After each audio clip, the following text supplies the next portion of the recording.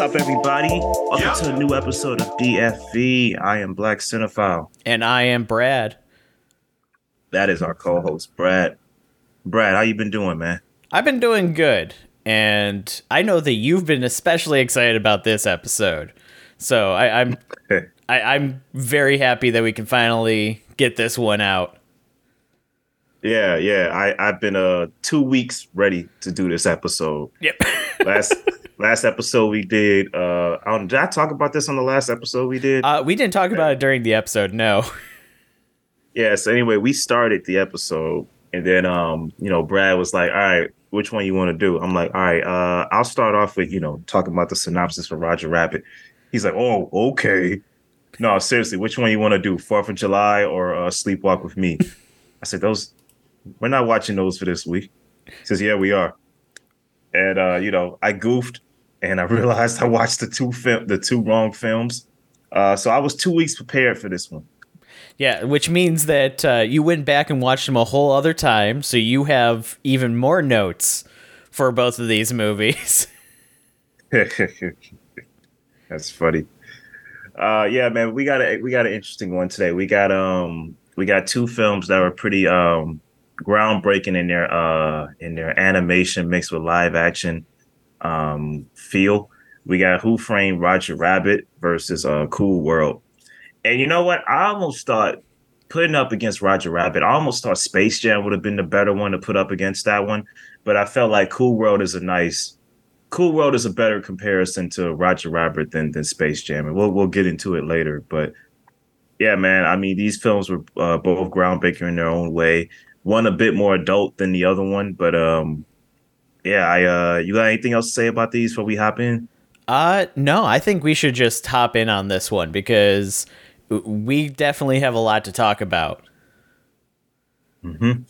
All right, awesome. So we're going to start off with Robert Zemeckis' 1988 film, Who Framed Roger Rabbit, starring Bob Hoskins, Christopher Lloyd, Charles Fletcher, Stubby Kaye, Joanna Cassidy. So this film right here is about set in an alternate 1947 Hollywood where humans and cartoon characters coexist. There's such a thing called Toontown that exists on the fringe of Hollywood. And Eddie, played by Bob Hoskins, is a private investigator who doesn't really like cartoons because of a tragic accident that happened to his brother. And basically he's tasked with trying to exonerate Roger Rabbit, a cartoon superstar that's framed for murder. And there's also the question of Roger Rabbit's girlfriend Jessica. It's Jessica Rabbit, right? Yeah, Jessica Rabbit. Jessica Rabbit and her involvement with all of this. And then there's Christopher Lloyd, who plays a villain called Judge Doom. And all the while it's just Eddie and Roger Rabbit trying to figure out what happened, get to the bottom of who's the culprit, who really did the murder of I believe it was like the head of Acme. Yes, it was Marvin Acme, the head of the Acme Studios, which creates all the different gadgets and gizmos that cartoon characters use. Mm-hmm. Right. Yeah. So that pretty much is the bare bones plot of Who Framed Roger Rabbit. Now, dude, it's been years since I've seen this movie, and I've only seen it in like spurts as a kid. It was a film I always knew existed because it would always come on HBO or Cinemax or whatever, but I never really watched the whole thing straight through until like a few days ago when we decided we were going to do this. And with that in mind, what was your initial thought of this? My initial thought was that I remembered Bob Hoskins as a detective. I remembered Roger Rabbit as being over the top, but going into it like with fresh new eyes, I got in the beginning. I didn't really know what in the beginning. The intro cartoon really annoyed me because I'm like, oh gosh, it's the whole movie like this with him and the baby, and like he's trying to stop the baby from getting hurt and hurting himself in the process. And then there's the point where the director yells, "All right, cut," and then the baby goes from Google Gaga to like, "Hey, where's my stogie?" Like, Yeah. and then that's when I started busting out laughing. Like, okay, all right, now this movie might turn me around. Yeah, I Eh, love how it begins as kind of a Looney Tunes-esque cartoon that just continually plays off like on the trope of, cartoons are always in these dangerous situations and everything like that, and these mhm. painful things just keep happening to Roger Rabbit, the main character of the cartoon within the movie, who is an actor as a cartoon within the cartoon. Yeah, yeah, absolutely. I thought that was pretty funny. I like how a lot of the film is meta. And when Bob Hoskins shows up, Bob Hoskins just has that likable personality. Like when we were watching Super Mario Brothers, even though his Mario wasn't all the way accurate, he still made for a likable Mario. You know what I mean? So like I like him in this movie. You automatically like Eddie. And even though he hates cartoons, he's the guy that you love to hate, kind of. And you like the kind of dynamic that him and Roger Rabbit have throughout the film.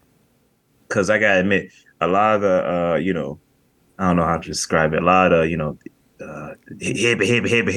and wisecracks that Roger Rabbit goes. I'm like, dude, if I was Eddie, I wouldn't stand like 3 minutes of this guy. I tell the police, look, he's here, just arrest him. I don't want anything to do with this guy. Like within 3 minutes of meeting him, but I like how you know as the film goes on, you kind of get used to him. Oh yeah. But yeah. Yeah, it definitely is one of those things where he is a cartoon. So he's supposed to be very childish. He's supposed to be very loud and obnoxious, And he doesn't use logic when it comes to situations because he's like, well, I'm a toon. I'm supposed to make people laugh. If I can't make people laugh, what's the point of being a toon?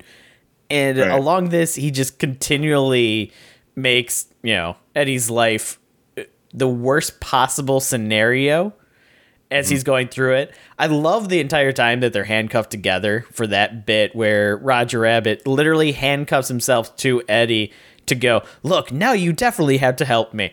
And he has to find ways to hide Roger Rabbit from the, Yeah, yeah, yeah. who was it? The weasels that come through Right. his house, like looking for him and everything. And he's washing his laundry in the sink and he's just holding Roger Rabbit under the water in order to hide Hmm. him.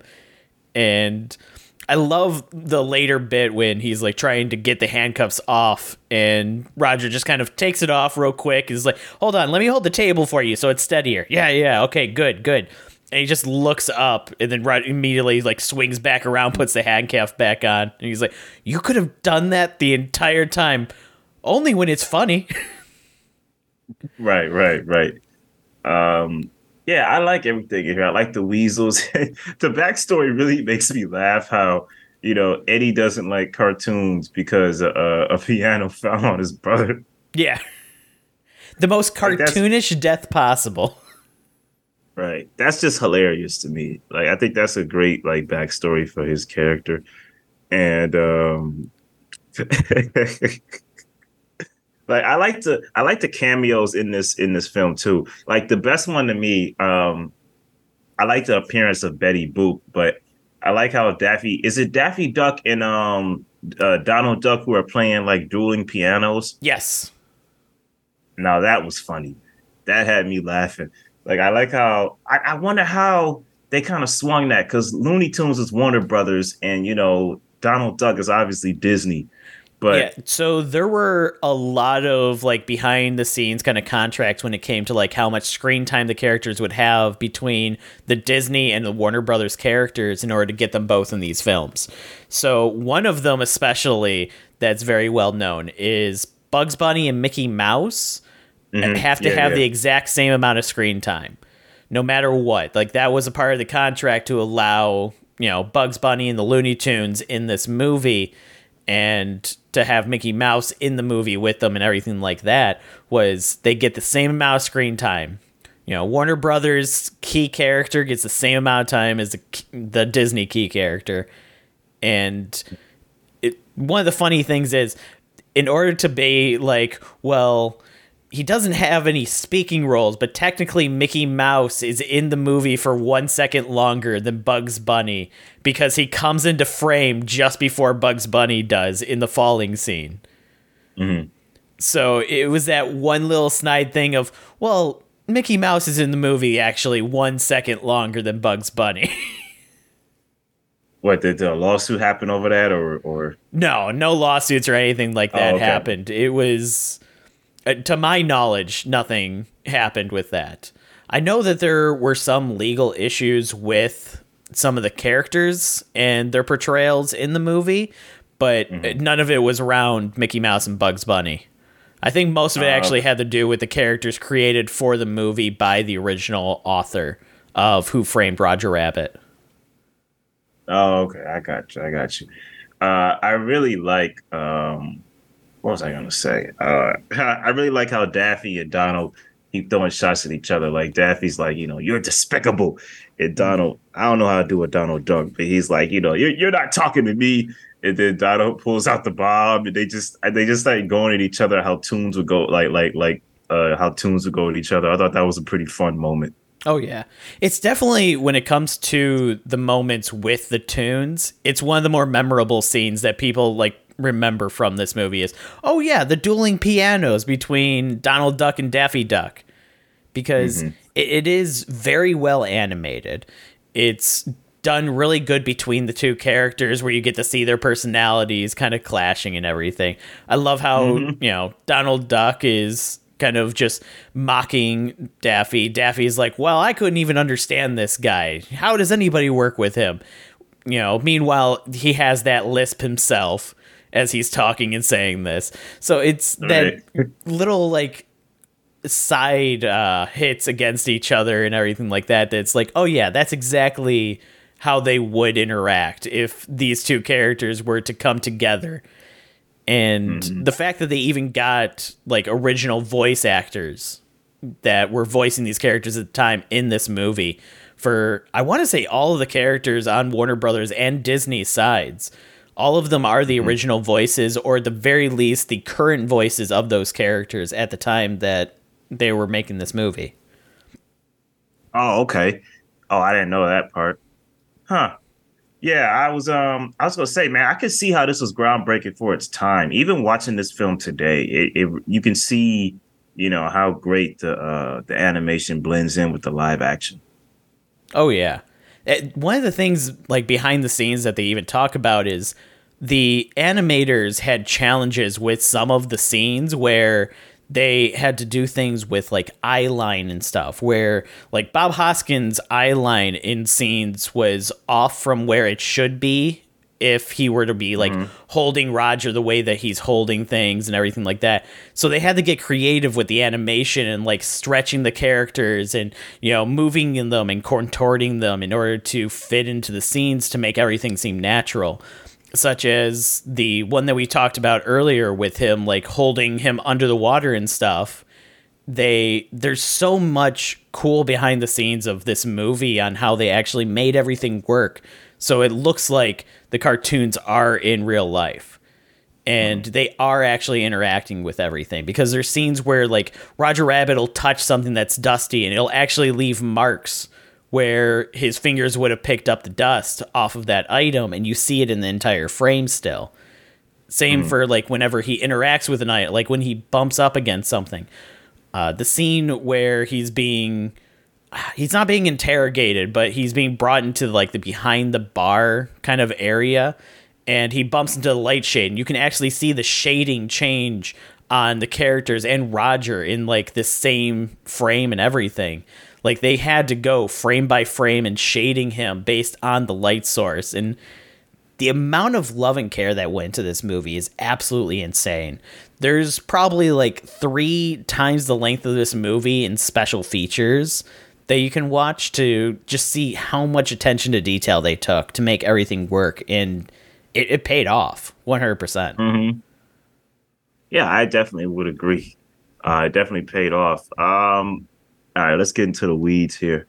So, when they start going into Toontown, I gotta say, when the sun started rising up and everything like that, I gotta admit, I did some eye rolls. I'm like, oh God, I know why he never wants to come in here. Like, as a kid, you probably love seeing that, but as a grown man walking in, you're hearing singing every day. you'd probably be like, all right, just shut up, I'm just walking to work. Yeah. It definitely does a good job of kind of portraying, oh yeah, this is what a silly world would be like that was run by cartoons. The trees would be singing along with the sun. You would have all these characters off to the side just bouncing around, singing as you're driving by.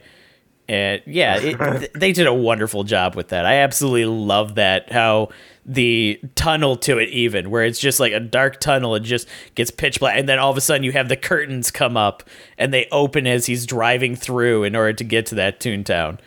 You can tell that the animators had a lot of fun with this one. Right.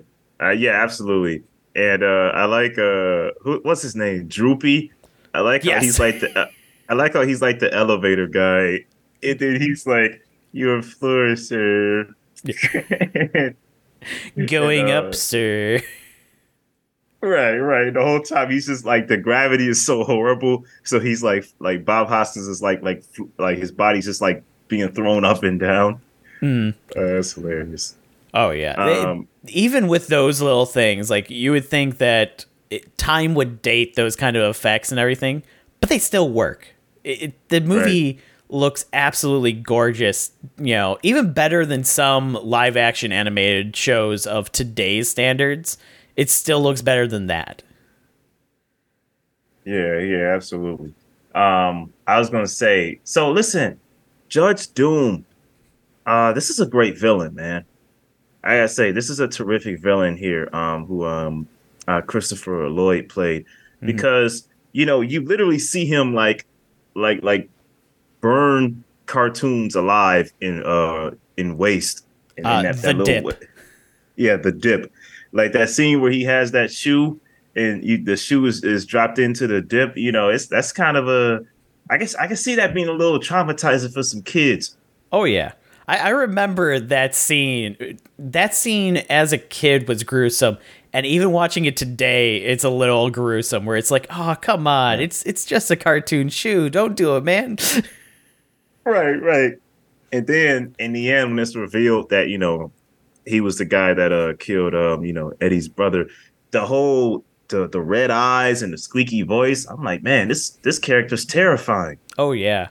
Yeah, I absolutely love how they animated like cartoonish features onto Chris Lloyd. They didn't just make him into like a cartoon all of a sudden. They kept it Chris Lloyd as Judge Doom, but with animated features like his eyes and his mouth. And I think his hair is animated too, if I recall correctly. I don't remember his hair being I think it was. I don't think so. Okay. But yeah, it's insane just, how much they put into that and everything. And yeah, he comes off as a terrifying villain. Every time he shows up, it's kind of this very he controls the room kind of thing, where he walks in and everybody falls silent. Even his introduction, when he first walks into the crime scene and Eddie's like going to pick up the buzzer that Acme had left behind. And he's like, oh, it looks like somebody's trying to steal evidence from the scene of a crime. No, he wasn't doing that. He was just going to pick that up for me to hand to me. And I absolutely love just how chilling Christopher Lloyd does this interpretation. He does a great creepy villain. He actually does. Like, imagine, I don't know which came first, this or Back to the Future, but imagine seeing him as Doc in such a lovable role, and then seeing him as this. You go, dang, that was a quick switch. Yeah, I want to say that Back to the Future was before this. It was 1985. This is 1988. So yeah, that's definitely that shows range. Oh yeah. 100%. He definitely pulled that off. Same with Bob Hoskin as Eddie, absolutely pulled it off. Even Stubby K, the little bit that he has as Acme, is he comes off as like that goofy guy that would be very pro toon in this world. Of course, his entire business relies on toons, but at the same time, he has that very goofy personality where he plays pranks and everything on Eddie with the disappearing ink and stuff, the buzzer. And I love how they even show like how dangerous his items really are, with the hammer that pretty much extends out and everything that they accidentally set off. And it's so great. Yeah, absolutely. I agree. All right. Well, I'm okay, so looking at this overall, man, I actually think it's a pretty solid movie. I enjoy it. But I it took me a while to kind of get on this wavelength because I was into this like okay, is this a kids movie? Like what's going on here? But like as I got into it, it showed a little bit more depth. Like I like Eddie as a character. I Mhm. like Roger grew on me. Judge was it Judge Doom? That Judge ain't Doom. Doctor Doom. Okay, yeah, I was thinking of Fantastic Four. Judge Doom is a great villain. This is a very good movie, man. I still think it holds up some years later. I'd give this a solid four straight down the line. For me, this one is one of those movies that basically it does such a good job of blending the animated and live action that the fact that people still look at this movie today in like the animation field and go, Hmm. that's, a genius piece in that part alone. And when it comes to the plot, even, I love the characters. The plot is fun, but there are different characters that you enjoy as a kid versus as an adult. Like as a kid, you're watching this and going, "Oh, Roger Rabbit is so funny. I love his character." But yeah, as an adult Hmm. watching this, you're basically going, "Man, I feel bad for Eddie. He has it rough." And then all of a sudden, Roger Rabbit just shows up and is like, "No, no, you need to help me." Knowing everything that's happened, and it's. I think that this movie has the perfect amount of layers to be a family feature that literally is for kids and adults. Like everybody in the family can walk away from this movie with something. It's a 4.5 to me. It Hmm. absolutely checks boxes for everything that it needed to. And still to this day, it's one of the most impressive live action adaptations with animation. Hmm. Okay. I understand what you're saying there. All right, cool. All right, so now that we're moving on from that.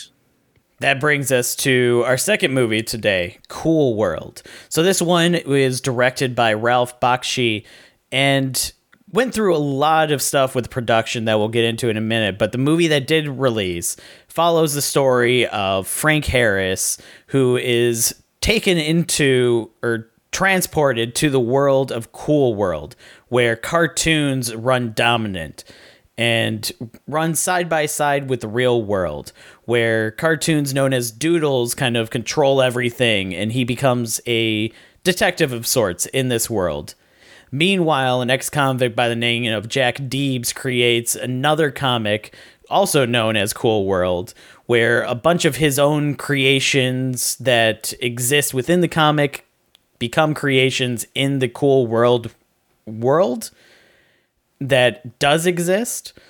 And following him getting out of prison, he ends up getting transported to the world where one of his doodles, known as Hollywood, becomes very interested in him under the prospect of wanting to become a real person, aka annoyed, which would the Hmm. only way to do that is to sleep with annoyed in order to become a real person themselves.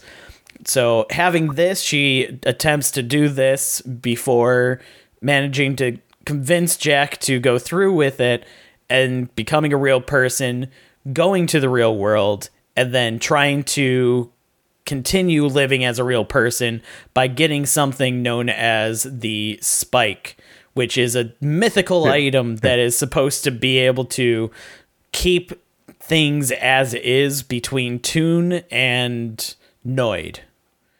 Hmm. That is the bare bones of this movie. And you might be thinking that plot synopsis makes no sense. That's because this movie makes no sense. Yeah, I this movie is something you just kind of just gotta go with. And I gotta admit, man, when I first started it, I was after the initial car crash, I was like, okay, what the hell's going on here? Like what the hell's going on here? But once things started to settle in, and Gabriel Barnes' character, man, who was the cartoonist? Jack. Jack D started to show up. Then I was on the film's wavelength. I'm like, okay, I'm with this film now. I know what's going on now. Yeah. Yeah, man, this is a this is a fun movie, man. This movie is fun.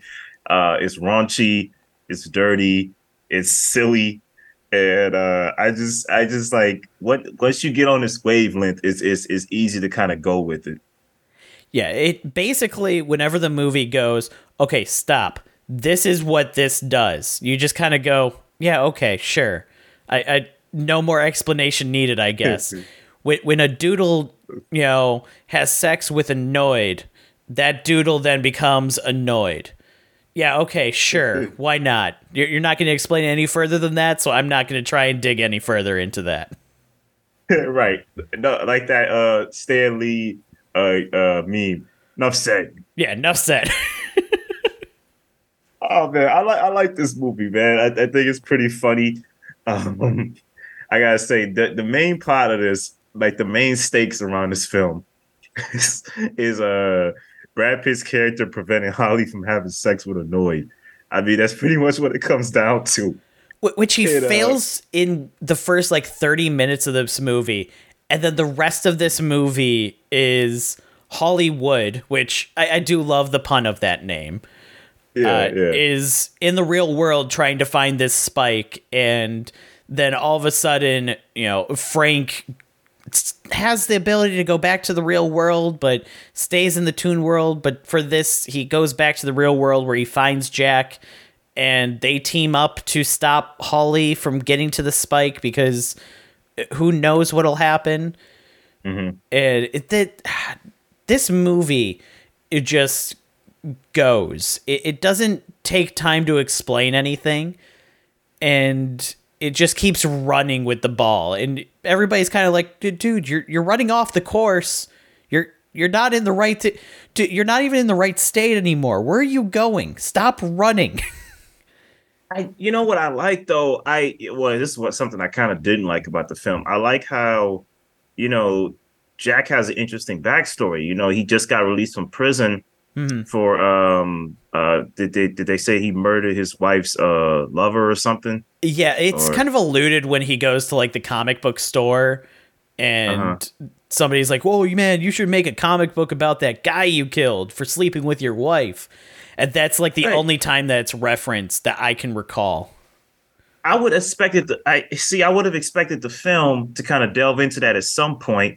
Like at some point, we follow Jack somewhere, and he has a heart to heart with Holly or the young lady that lives across the street. Everyone says I did that, but what really happened was this. But the film just never touches on that again. It goes okay, this is something that happened. All right, now we're gonna walk away from that here. We're gonna leave that there. But wait, I want to know a little more about. No, we're gonna leave that there and just move on to Jack and these weird dreams he's having. Yeah, Jack overall, his character is just so underutilized in every way.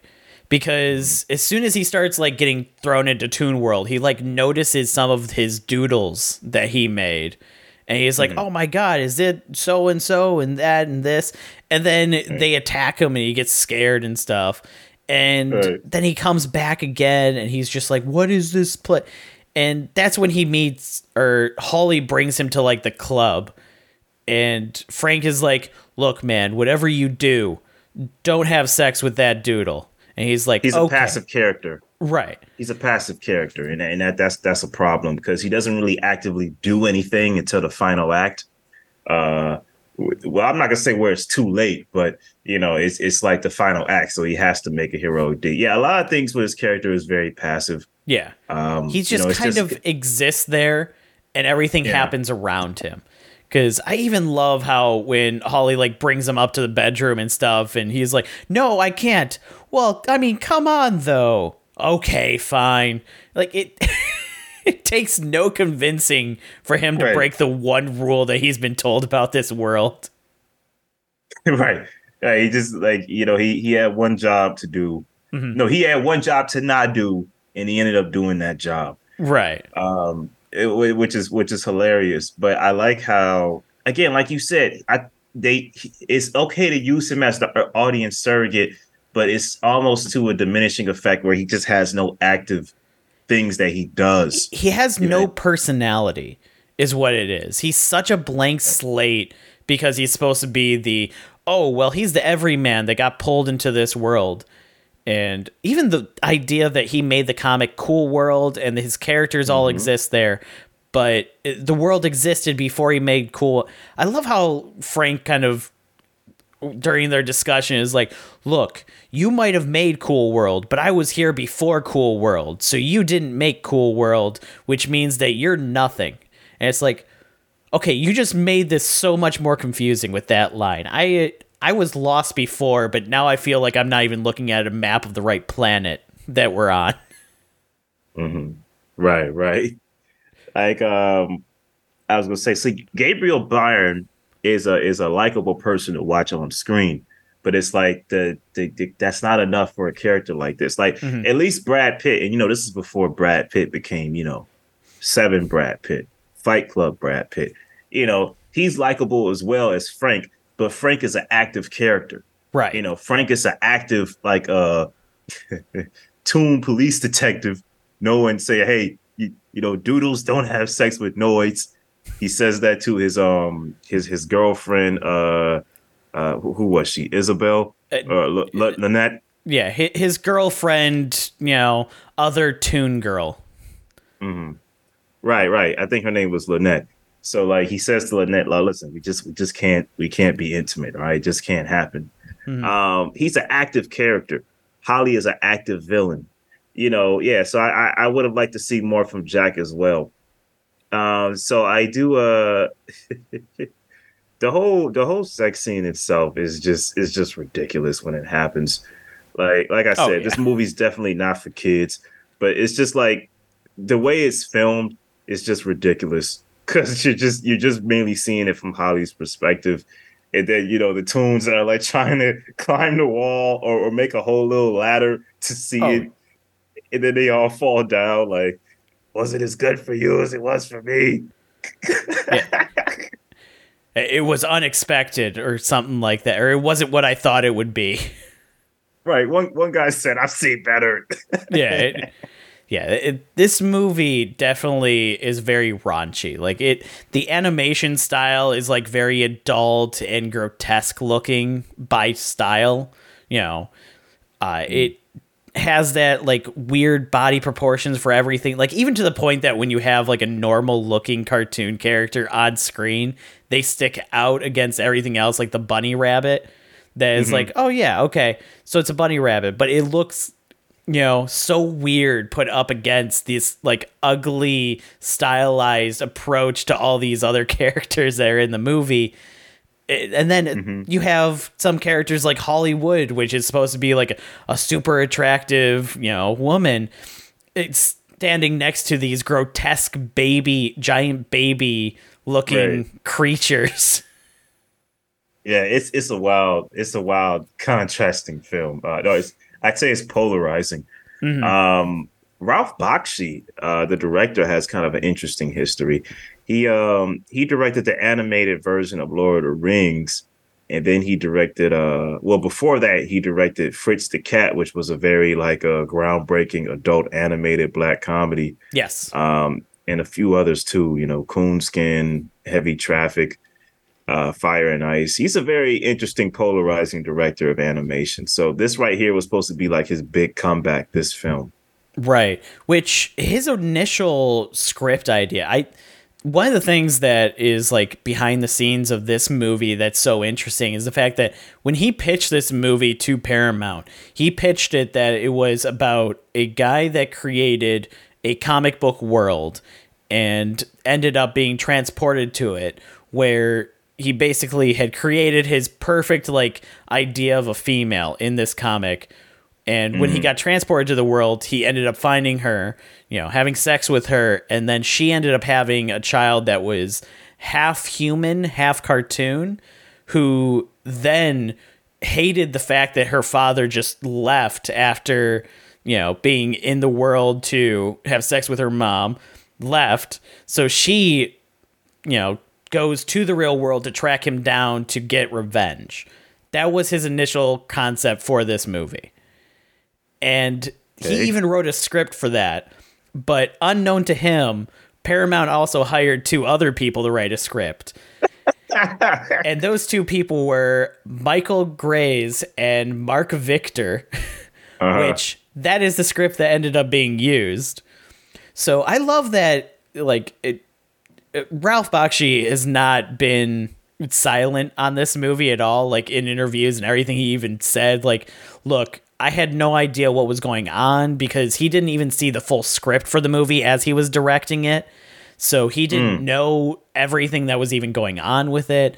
The animation team was apparently just told, do whatever you want, because they hadn't even seen the full script of the movie. So a lot of the scenes of just random cartoon characters in the background and stuff, those were just done by animators that have no idea what the movie was even going to be about. They were just told, I don't know, just, draw some cats drinking. Okay, is there any more No, just some cats drinking. Okay, I'll draw some cats drinking then. There's a lot going on in the background that I'm just like, okay, that's just random. Yeah. Is this part of the world here, or what's going on? Well, even then you have the almost the ads on television kind of animations that just pop in the foreground as well, that are just on top of everything, like floating heads that just, have lips smacking and then they just disappear. And it's like, what was that? And then you'll have a bunch of, cavemen running across the screen, wailing sticks. And it's just okay, but why? Yeah. What was that for? Yeah, you're right. Because it's kind of like the movie has its own ads, but it's what's the context? Right, yeah. What am I looking at? It makes no sense. The movie itself has some interesting concepts with it. But the problem is the direction. And it, by no means is it Ralph's fault, because he was not even given the full script to the movie while he was directing it, because of just everything between him fighting Paramount going, look, this isn't the movie I want to make, and them going, oh, don't worry, it's the movie you want to make. It's we're working on it. It's fine. You'll do fine. One thing I did like about this movie that I wish kind of had a little bit more of a presence, though, was the set design for when the characters were in Cool World. And it wasn't the animated backgrounds. It was those stylized standees of just a very animated sort. Frank would be walking around and you'd see a giant standee of a night post. Right. Stuff. And I like that idea. That was an interesting idea to have it and everything. The scene where he pulls up in his car and it turns from a cartoon car to his actual car. It pans, zooms in. He gets out, and then you see he's in an actual set and everything with all these different standee props that are very cartoon stylized.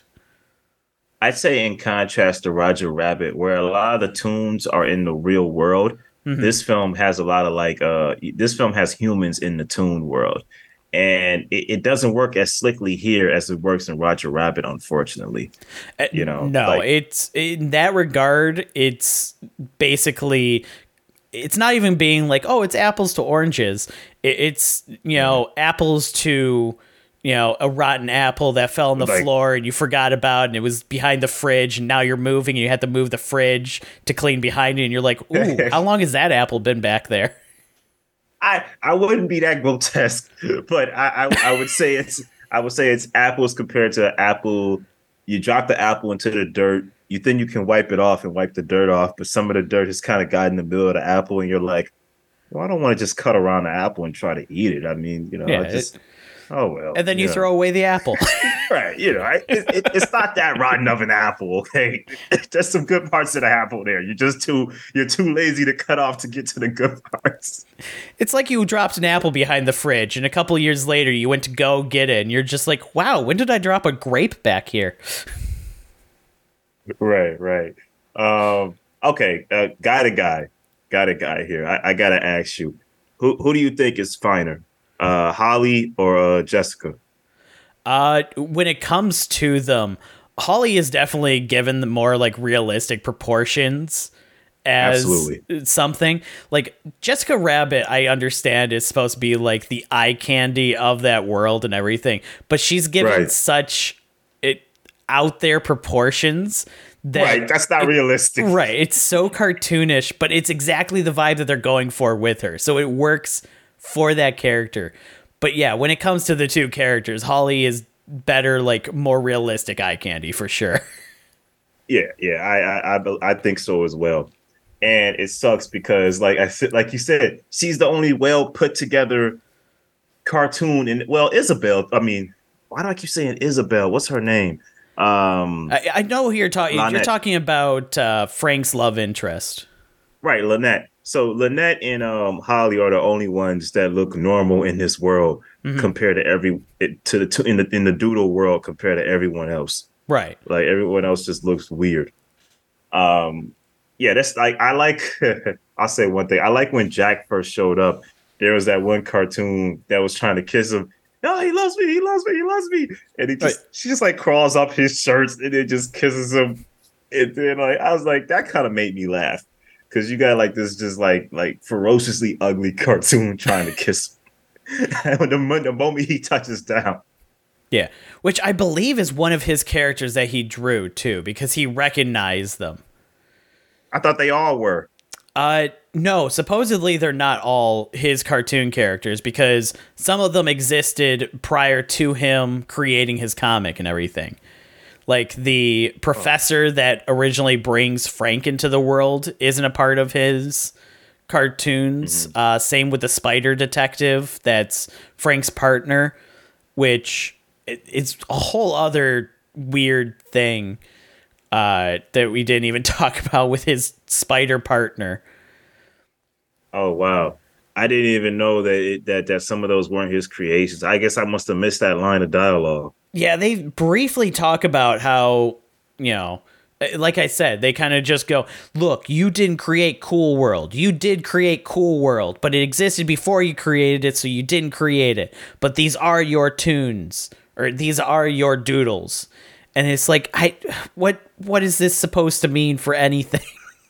Thanks, you just made this whole more confusing. Yeah, that makes it way more confusing. Can we talk about the neighbors across the street? I feel like that whole side plot was weird. It- yeah, especially when, Holly first comes to the human world and they like, oh, just coming to check in on you and everything like that. Oh, it's so good to Right. know there's nice neighbors here. It's like, okay, cool. And yeah, their purpose in this movie is, I don't know. It's because he first comes home, and I don't know if it's the daughter or the mom that knows it's him coming home from prison, coming to his house. But I'm like, okay, there's gonna be something with this character later. But it's like it's so awkward because it's like, what's the real purpose of these people? Yeah. Like, is he gonna fall in love with the mom, or and then the daughter's following him around, which is kind of weird. Like I'm like, I would expect the mom and the daughter to try to hang out together to see what's going on with these cartoons showing up. But it's like it's just odd. Like and like Holly's half naked. Like he drew me. Oh yeah, this guy drew me. Yeah. How are you doing today? I'm like, this is just weird. Yeah, like most things in this movie, it just kind of happens and you go, yeah, okay, whatever. And it has nothing to do with the rest of the plot. Yeah, yeah. Yeah, it's a mess. It's a mess. And I even say the thing in the end when Jack kind of becomes like a a Dollar General Superman and tries to Oh, stop yeah. all the tries to grab the spike and stop all the cartoons from like turning all the humans into toons or doodles. it's just like it's like okay, this is just weird. Well, even before that, when she activates the spike and all of a sudden all the doodles start coming into the real world, they don't even interact with anything. They're just doing wacky, zany stuff over on top of pictures of, a city. It's not like they're destroying windows and you're seeing them destroy anything like that. It's literally just cartoons killing each other that happens to have a city, like a real city in the background now. And everybody's freaking out and like, oh my God, it's terrible. It's like, is it though? Because they're not doing anything. What's the threat here? Yeah, yeah, absolutely. I agree. I mean, well, the threat is no one wants to be a cartoon. Like they I feel like I push back a little bit on you here. I feel like the threat is when they would turn into doodles, they would become more grotesque, which I think was kind of the point, like Right. of like why it's a bad idea. So I think it was just trying to stop that from happening. Okay. Still, at the same time, we touched the MacGuffin. The MacGuffin did a thing. Okay, the MacGuffin's been fixed within 5 minutes. Yeah, I wouldn't want to see what an Anthony Doodle looks like. I wouldn't want that outcome for myself. So I most like I would want the MacGuffin to be taken care of. But yeah, Yeah, it was just such a non-threat kind of scenario. Like even then, it's like, okay, I get what you're saying. People got turned into doodles, but at the same time, it's like there was no consequence to that. Except obviously at the end when the main characters get turned back into doodles, as well as Frank and Jack get turned into doodles. So they can live their happily ever after, with Frank finally being able to be with his doodle wife that he's had forever. right. And then obviously Holly doesn't get what she wants in staying human. She gets turned back into a doodle, and then Jack's like, "Well, I'm a doodle now too, so now we can be together." And she's like, "I don't care about you anymore because I only wanted you because you were real." Right, right. Even that was a bummer. Yeah. Like I was like, there's no. I guess there's a happy ending with Frank being a doodle now, being with his woman, and I guess ends with them finally having sex. Right. But I don't know, man. This movie was a mess. It was a good mess to look at. Like I'm glad I saw this movie, but it's just a lot of it makes no sense. Right. And it's one of those movies that you literally can look at and be like, look, here's the original concept that was given by the director for this movie. He wrote a script for it, and it was just completely sidestepped for this movie. And it's like, on paper, this movie probably has the same synopsis kind of interesting as his original one, but the execution of it was just so poor. And it has so many weird side plots and characters that are never used or utilized in any meaningful way. Like even the crazy doctor that first brings Frank in, he shows up at the beginning of the movie as like, Right. no, he's more of a science experiment than anything else. And then he disappears until toward the end of the movie, and you find out, oh, he somehow did make it to the real world, and he's just been hiding there this entire time before he dies almost immediately.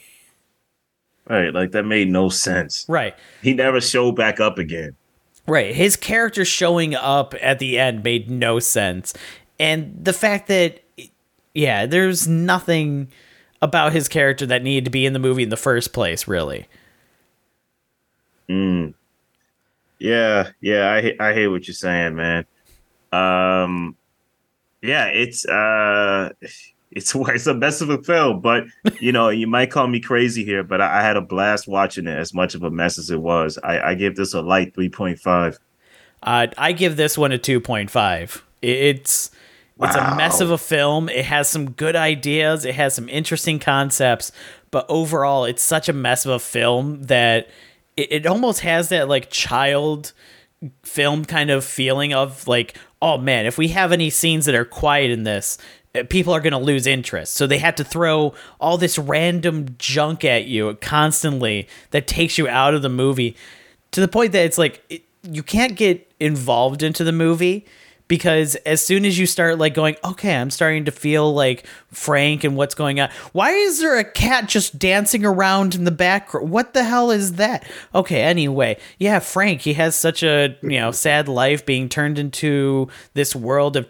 Why is there a weird ghost face growing across the screen? Why is it back again? What is this? Like every time your brain can start to like go, okay, I'm seeping into this movie. Just something takes you out of it. I picture Ralph. Hey, this is for all my Atlanta fans out there, the TV show. I picture Ralph's experience making this movie similar to the guy who made the blackest movie of all time, folks. A goofy movie. Everyone just coming in and out of the office, just come on, let's just add a sketch here and there. Yeah. What's the worst that can happen? Right. Oh, man, that's funny. So it kind of goes without saying, folks. Roger Rabbit just wins this one. It's a clear win. Yeah. When it comes to the plot, it actually sticks the landing with everything that's going for. It doesn't create any weird intervals that are hard to explain. It's basically there's cartoons and there's real people and they live in the same world. You don't need any more explanation than that. And Cool World continually just tries to bring in new rules and things to this world that don't make sense and contradict each other to the point that it just muddies the waters of what we're supposed to believe in this movie. They could have very easily been like, look, Cool World is a world that this guy created from a comic book that ended up becoming an actual world that these creations of his live in. Cool. Mm-hmm. Stick with that. No, they had to complicate it more somehow. Yeah, absolutely. I mean, as we always see Robert Zemeckis, dropping something new every once in a while. Mm-hmm. But if he hasn't like burned too many bridges, I would like to see more from Ralph Bakshi in the new era of the 2020s. Yeah, I want to say that he said that he wants to actually create the real kind of what was it, the actual Cool World that he originally scripted, but I don't know if he'll ever actually get that chance to do it, because he hasn't been active at all recently, has he?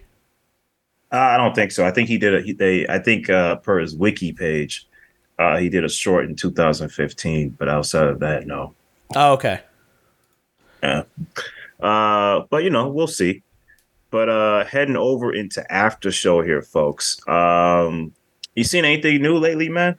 I have. I've the new, what is it called? My Adventures with Superman, the new Superman show from Adult Swim. Yeah. Heard about that. How is that? It's actually really good. So when it comes to Superman, I'm not typically big into like his movies or his comics all the time. But this show like has a very good heart to it that makes the character interesting.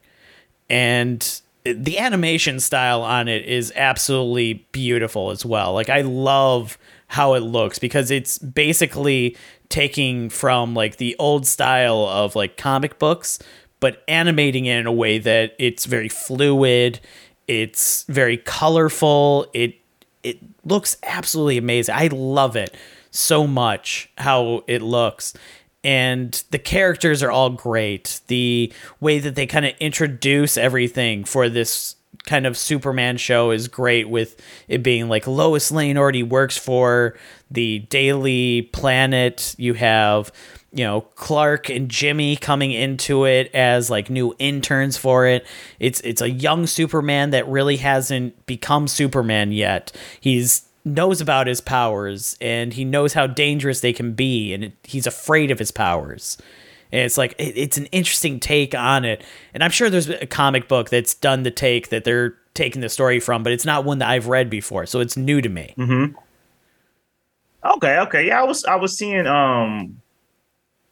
like little banners of that on my streaming box, and I said, "Oh, My Adventures with Superman, that's new." Mm-hmm. for what I'm hearing here, kind of a heartfelt kind of show. That doesn't sound Adult Swimish at all. So the Adult Swim part comes from the action, where it doesn't Oh, like hold back on the action and everything. So it definitely it where like a normal like kid show and everything, it'd be like, oh, the blood, it's not blood, it's oil, it was a robot the entire time. No, there's people in this that are getting hurt. So oh, that's where the Adult Swim portion comes in. It's not like grotesque, but it's it. definitely like the I PG got you. 13 where the people are getting scrapes and cuts and there is blood. Like some people are getting tortured and everything like that and everything. So there is more of an adult theme to some of it, but Mhm. it's not going, oh, we had to take like the Deadpool route where they had to be swearing every 5 words, or it's not taking the Suicide Squad approach where somebody has to be exploding and there's guts everywhere every 15 minutes. Yeah. It just allows it to not hold itself back, but to tell a good story and let the characters still be heartfelt and everything like that.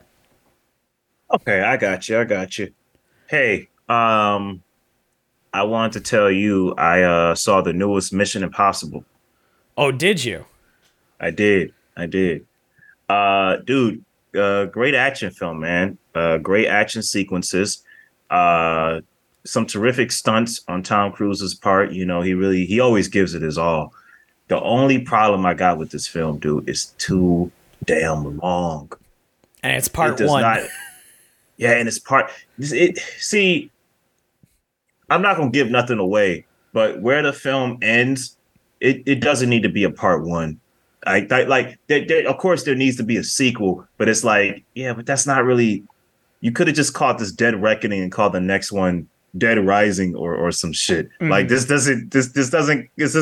this doesn't come off as like a complete whole. It's like, okay, here's the next adventure, done, done, done. It's not really a part one type of ending. Really? You know, yeah, it's a good ending. It's Mhm. a good ending, but I'm like, But it's not a cliffhanger ending of going, oh man, how are they going to get out of this? yeah, it's not at all. It's like, okay, on to the next adventure. You know, it's like, okay, we don't need a part one at the end of that title. But that's not even my biggest gripe. It's too long, dude. It's darn near 3 hours of Tom Cruise. Yeah, I That's more saw that. that's more Tom Cruise than I can handle. Like, like I'm like, listen, 2 hours and 20 minutes, I'll give you some leniency. 2 hours and 40 minutes? You It better didn't have need a to be very that long. tight movie if you're crossing the 2.5 hour mark. The action sequences are good, man, but the story does not need to be 2 hours and 40 something minutes. It just doesn't. Mm-hmm. From what I heard, I never saw the first film. I seen most of them except the first one. What's the one after the Philip Seymour Hoffman one? I think that was four. Uh, I haven't seen four, Fallout, or the first film. But I heard that there was a callback to the first film with a certain character that was brought back from the first film that that had a pretty good moment in the movie. It's overall a good movie. It's a solid Okay. action movie. Yeah. Okay. So yeah, if you want to see it, I say go see it, but just be prepared for that runtime, man. Yeah. I mean, this week we have, I want to say it's this week, we have Barbie and Oppenheimer, or is that next week? That's the week after next. Oh, okay. So this upcoming week it's well, I guess this week just started. So yeah, it is next week. You're right. Okay. Because I knew that those two were coming up. I couldn't remember the exact dates on them, but I know that those two are coming up, and that's going to be a long day at the theater. I think I might I think I got a screening for Oppenheimer, but I think I got to go in the theaters to see Barbie. Okay. Yeah. What was I about to say to you? Yeah, so it's getting down to the wire. I'm kind of like of your mind of what you told me last time. I think Barbie's gonna win out. I think it's I don't think it's gonna be a bloodbath, but I think if Mhm. we're talking about tickets sold, I mean, kids don't care who made the atomic bomb. Right. They, you know, but you can't underestimate the effect that dads have on a household. dads would be like, no, no, we're seeing this long 3 hour movie first, and then we'll see Barbie in the morning. See, I don't know. I feel like most fathers would be like, you're telling me that there's a movie that'll shut my kids up for 2.5 hours? Yeah, we'll go see Barbie. I'm going to go in a hot pink shirt and everything. I do not care. No, no, no. I don't think Barbie is that long. If it's that, no, it's near 2 hours. Oh, it's just 2 hours. Okay. Yeah, see what I mean? See what I mean? We're too used to these long ass films that we expect everything to be 2 hours plus now. Movies are Right. too long nowadays, man. Yeah. They need to cut this out. Unneededly too long. You know, because the two Yeah. movies that we watched here, these were with Who Framed Roger Rabbit and Cool World. I think they both fell in at about like an hour 45 minutes each. Easy. Yeah. Easy. And it's clean. It works, you know. Cool World is a mess of a movie, but at least it doesn't overstay its welcome. Right, absolutely. But what I really wanted to tell you about, man, was dude, you ever watched BoJack Horseman on Oh, Netflix? of course I have. Yeah. Have you seen the whole show? Yes. Oh, yeah. I Oh. binged that one. Every time the new seasons came out, I went through it. Dude, I just got to the last season, man. Okay, so here's my story. I started it when it first came on Netflix, and I was like, all right, it's a pretty solid, silly show about a, washed up horse that used to be on a popular sitcom. And after the first season, I kind of trailed off a bit, didn't really return back to it. And then lately, I said something on Twitter, and somebody's like, oh, dude, you got to watch BoJack Horseman. You got to finish it. So I went back over the past 2 weeks and I've been watching it. Man, this is literally one of the best shows of all time. Yeah. I mean, it took a while for me to kind of get on its wavelength in the first season because you could tell the writers were trying to figure out what this show was. Like, okay, how do we map out BoJack's world beyond just being a washed up celebrity? What are we trying to say with this show? And as the series goes on, you see how it satirizes Hollywood. You see how these characters are given more depth. Like, I really can't call this show a straight up comedy. This is just like this is a terrific, like, dark dramedy. It just happens to be animated. It does have some, it's more of a comedy in season one, but as the show progresses, it definitely goes more into drama and everything, especially with like the last couple of episodes with everything that goes on there. Did you finish the series now? No. I'm not. I'm in the last season now, but I'm not towards the end. Have you gotten to the underwater episode?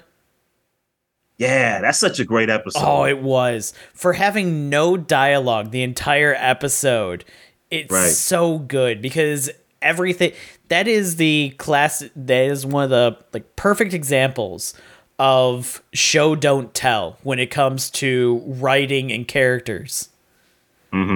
Absolutely. I love it too. Like, and I love how when he drops we're just talking about BoJack now. I like when he drops the I forgot what the species was, but the baby with the parent. Yeah. You don't really listen to you don't really hear a lot of dialogue of what the parent's saying, but he's like, okay, you want to eat with us? And BoJack's like, nah. He says, you want money? He says, nah. He's like, well, what do you want? And BoJack's like, I don't know. Like, I feel like that's such a deep moment because, like, BoJack, he doesn't know what he wants, and I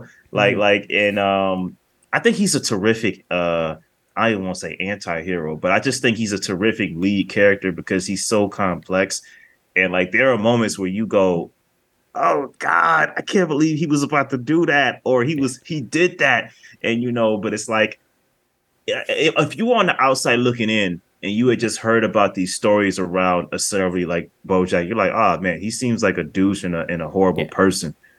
But knowing him, a lot of the things he does, he is an asshole.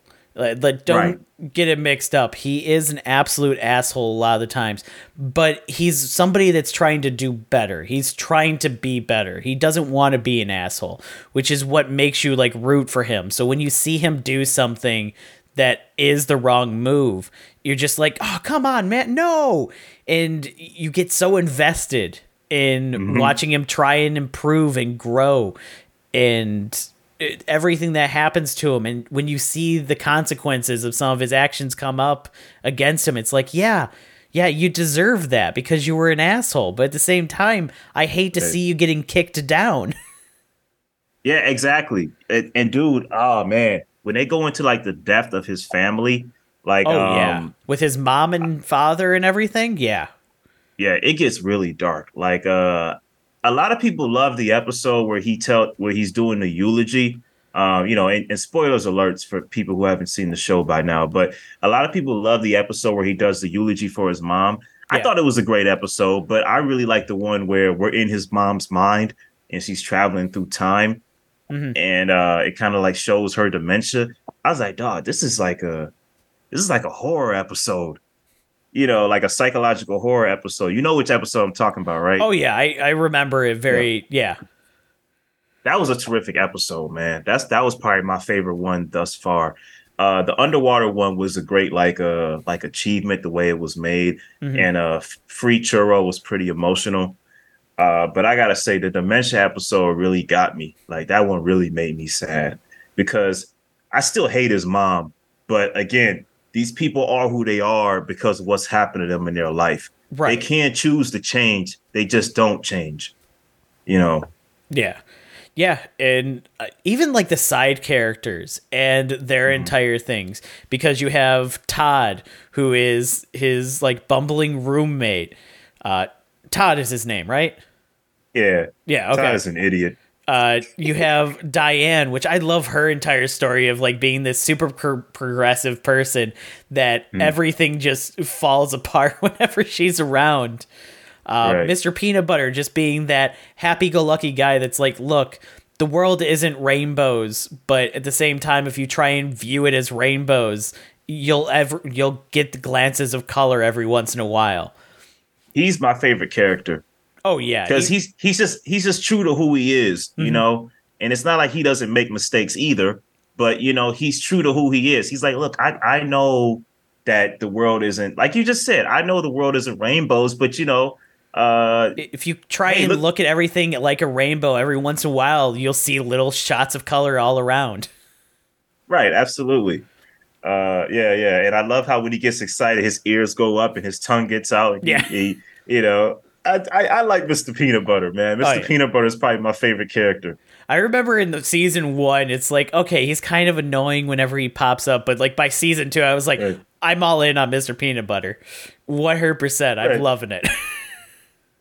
right. Because at first, in the first season, I was like, okay, there's a dark side to this guy. He just acts happy all the time. But you're like, oh no, he's actually like a pretty Yeah. optimistic dude. It's He's the other, Yeah, yeah, he's a regular guy that just looks at things optimistically, and I'm trying to remember it's either 2 or 3 that he actually like talks to Bojack. He's like, "Look, man, I get it. You don't like me, and you're right, kind of an asshole to me, like all of the time. But right, at the same time, I don't think that's the attitude that I should be giving off to you. So that's why I treat you so nice." yeah. Yeah, how could you not like Mr. Peanut Oh Butter? yeah, He's just a great character. He's a good boy. yeah, Yeah, man. Yeah, dude. I'm in love with this show, dude. I'm on the last season. I just started it, and yeah, I'm excited to see where this all goes. I'm also a little I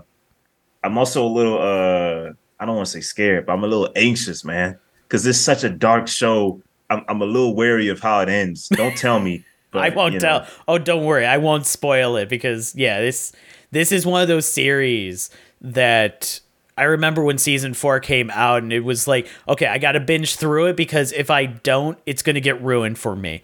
And inevitably, like I finished binging it, and like 2 days later, one of the headlines spoils the ending that was popping up on like social media everywhere. It's like, oh, thank God I made it through it before it was like, well, ending explained. It's like, God damn, why? Why do you need to come out with that like 2 days after a show finally, comes out when it's like a Netflix whole season dumping at once kind of situation?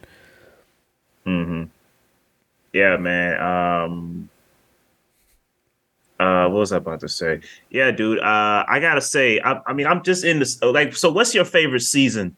Like, because I'm still watching the last season, but I gotta say that season 3 and 4 were off the chain to me.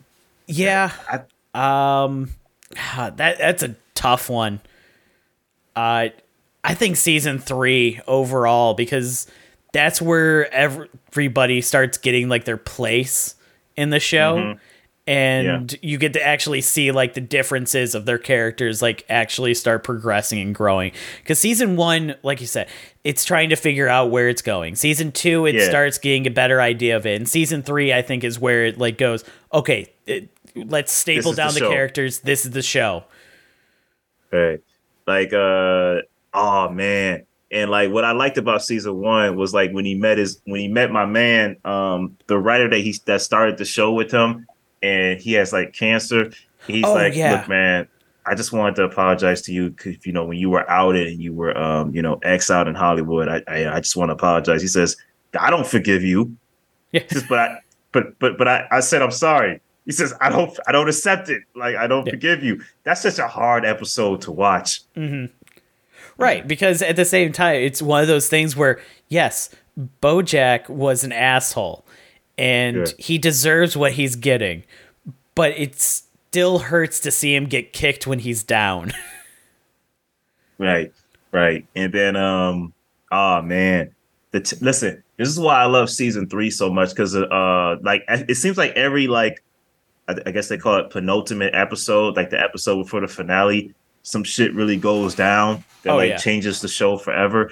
The scene, the show, the episode where Sarah Lynn they go on that little binge, that little Oh drug yeah. binge. That's such a rough episode, man. Yeah.